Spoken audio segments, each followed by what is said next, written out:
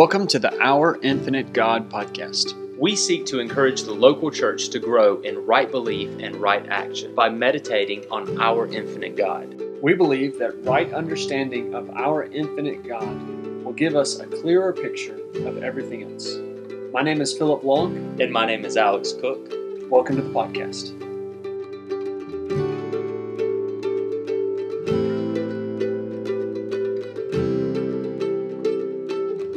Hey Philip. Hey Alex. How you doing? I'm doing pretty well, man. How are you? Doing good. We're doing another podcast. Yeah, it's good to be with you today. We've got the privilege of doing an interview. These have definitely been some of my favorite episodes last season. We're doing some of our interviews. Really enjoyed connecting with some people, and you have set up our interview today, and I'm really excited about it. So tell me about what we're doing today. Yeah, our guest is Ross Eastup, and he is, well, I'll let him introduce himself. How's it going? It's going well. Thank you guys for having me on. I appreciate it.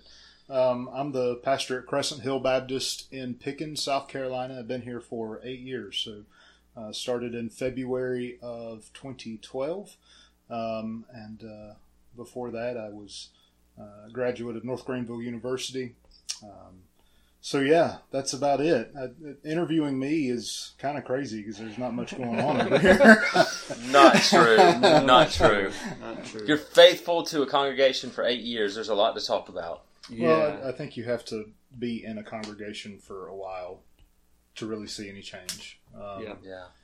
A lot of times you see young pastors, especially fresh out of college or seminary, that look at some of the roles as a stepping stone to something else. And I think especially if you're moving right into a senior position, a senior pastor position, you've got to invest time and get to know the folks. So it's been a joy to be here. We've had challenges. It was a small congregation when I came, an older congregation, and it's kind of remained that way. But we're preaching the gospel and trying to get trying to move to the place where we're being more faithful to God's word and do more things that hopefully will see growth. That's great. Amen. That's great. So you went to North Greenville. Where are you from originally? Born and raised in Pickens. In Pickens, right here. That's great. So but this is not your home church? No. Okay. Home church is Blue Ridge View, which is probably 3 miles away as the crow flies. Spent a little time at a church in Greenville that was not really an Orthodox church, I guess you could say. Was there for about 5 years, kind of just, I guess, theologically confused. Yep. And then worked my way back to Blue Ridge View, and then I was ordained out of that church. That's great. Yep. That's great. You're married? I am married. I have a son, 7 years old, who will likely interrupt us at some point. So apologize for that. Have been married for 13 years. Wow. But happily married 13 years. We dated for quite a while before that. We started dating right out of high school. So we've been together for a while. That's awesome. That's awesome. Well, we really appreciate you taking time, and we've kind of got an assortment of questions to just throw at you, see which ones stick, and which just get your perspective on some things that we wanted to ask you about. So we thought we'd start with this one. What are some misconceptions you've seen about the church?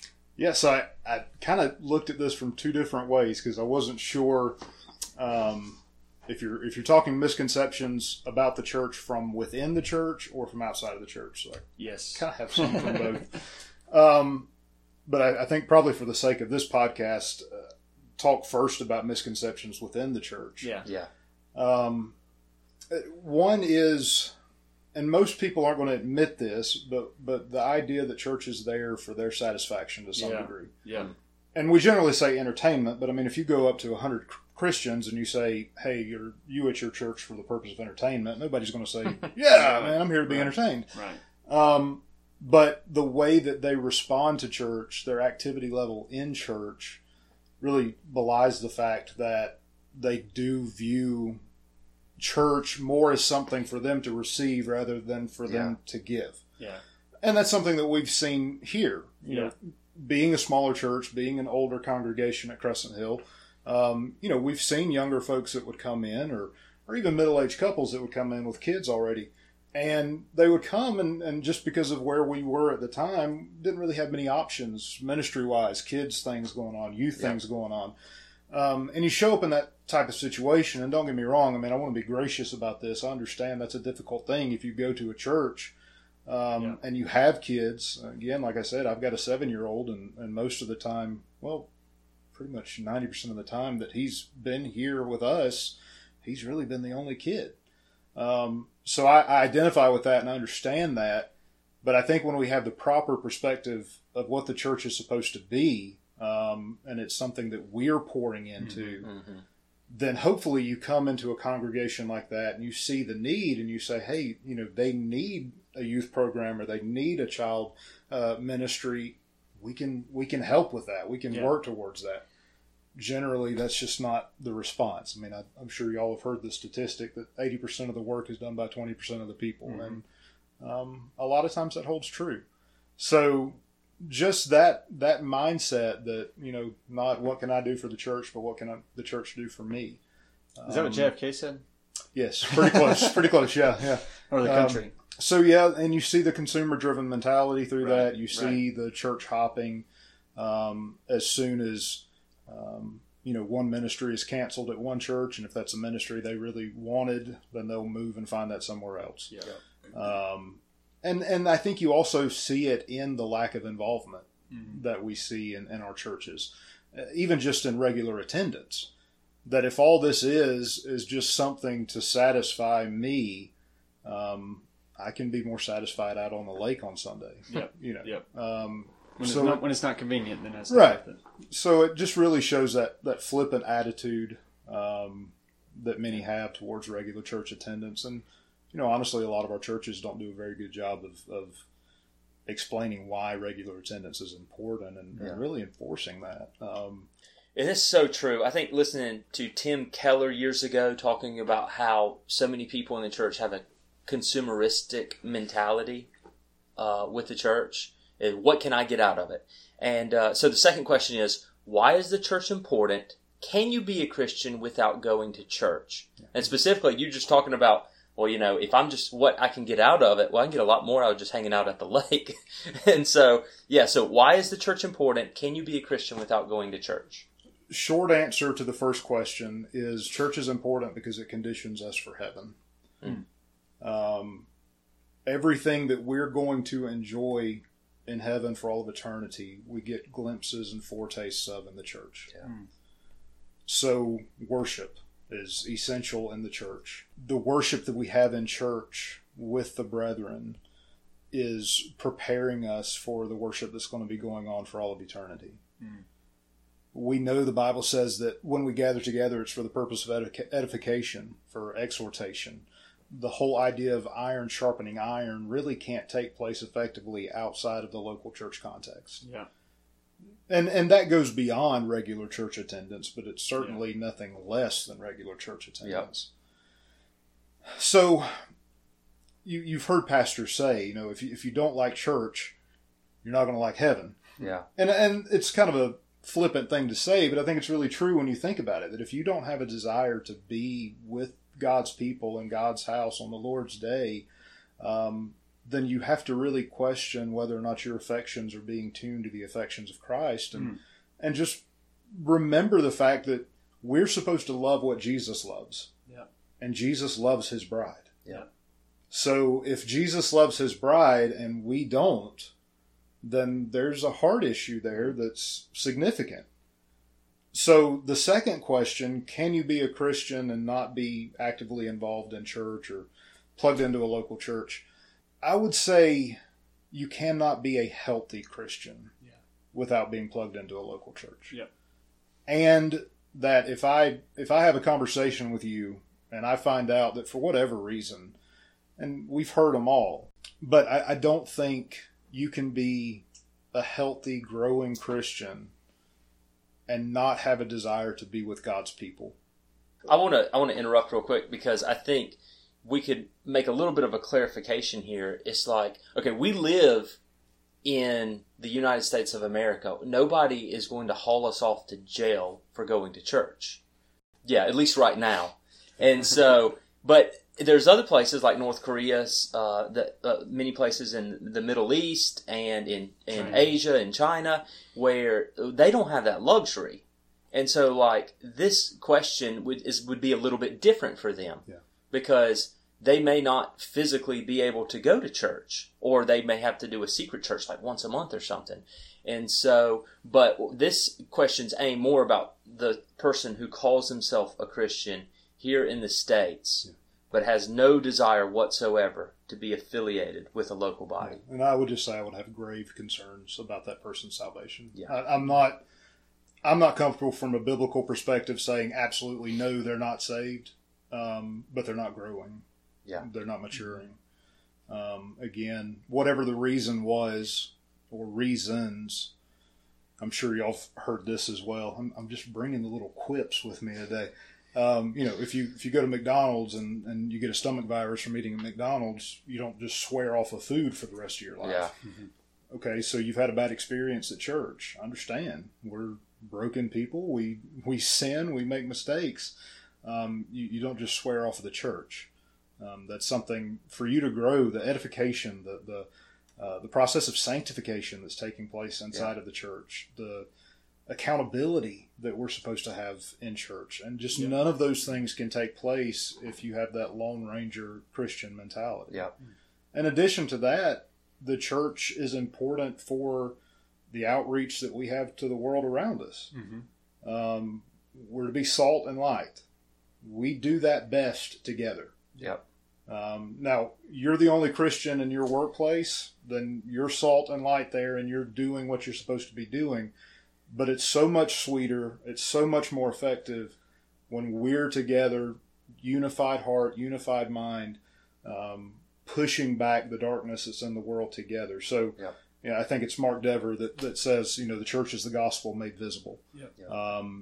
So that, again, that implies you have to be together with the church. And if that's small groups, if that's house church, whatever, that's a whole different discussion.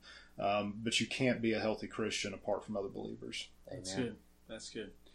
Well, that connection, especially outward, is kind of what we're thinking of. The next question here: can you define the church without missions? And why is that? Why is that so important? No, you can't. And I did more research on this area just because in Baptist life, and also because I know Alex is going to hold me accountable on this. In Baptist life, I had to find a way to talk about missions. Yeah, I know.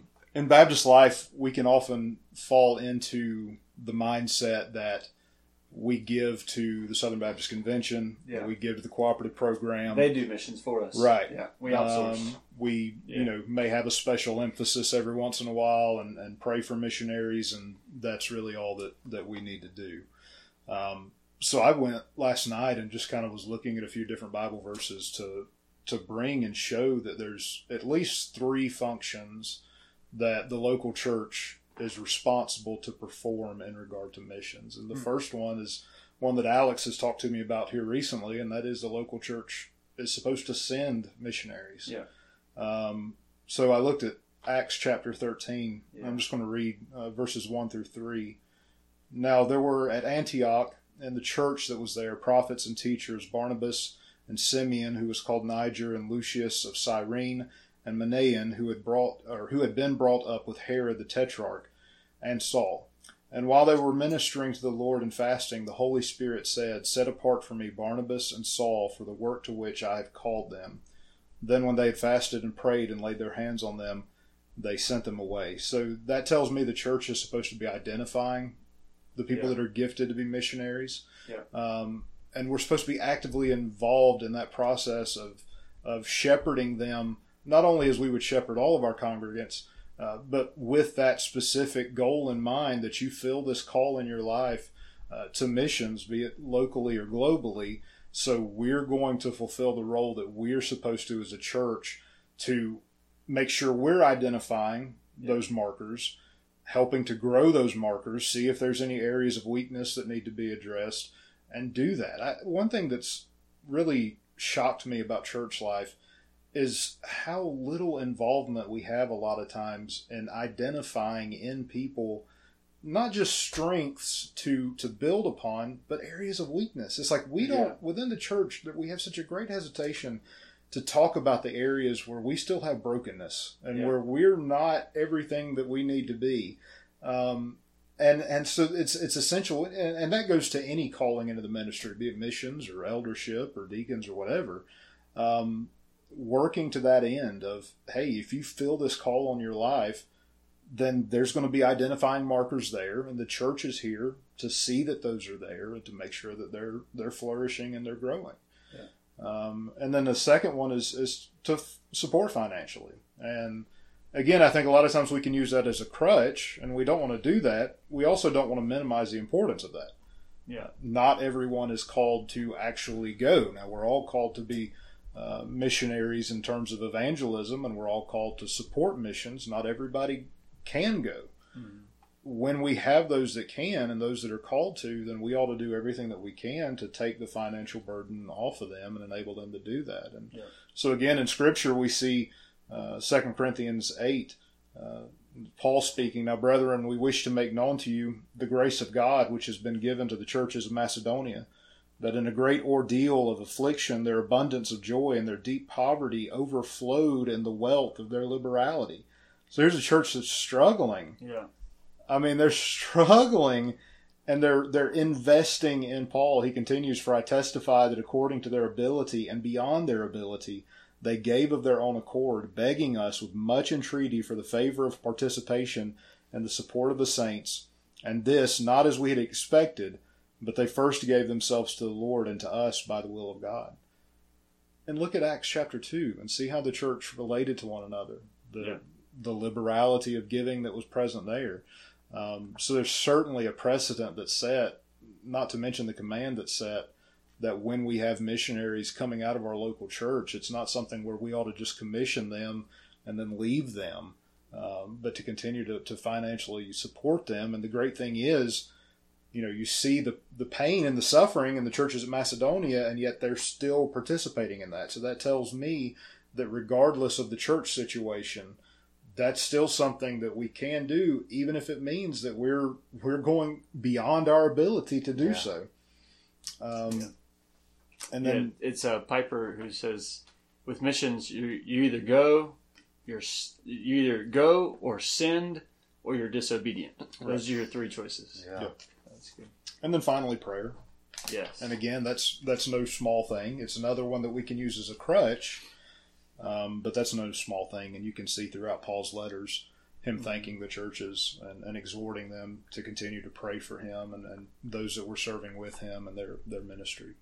I'm going to jump in real quick because in 3 John, there's only one chapter, chapter 1, verses 5 through 8. I'll just read this real quick. "Beloved, it is a faithful thing you do in all your efforts for these brothers, strangers as they are, who testified to your love before the church. You will do well to send them on their journey," and they're going off to be missionaries, preach the gospel in other places.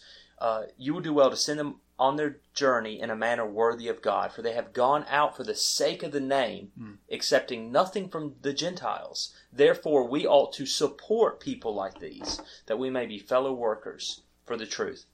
That we may be fellow workers for the truth. And so when we're equipping them, financially, but then also prayer, like you said, we are fellow workers with them. Those missionaries go into the unreached areas. And so that's really good. I want to just say those three again. 3 roles the church has in missions is finding individuals within the church to send out was 1. 2, supporting financially. And 3, supporting through prayer. I think that's really good. So before we ask the next question, let's take a break and we can finish this up on part 2. And until next time, let's dwell on our infinite God. Amen.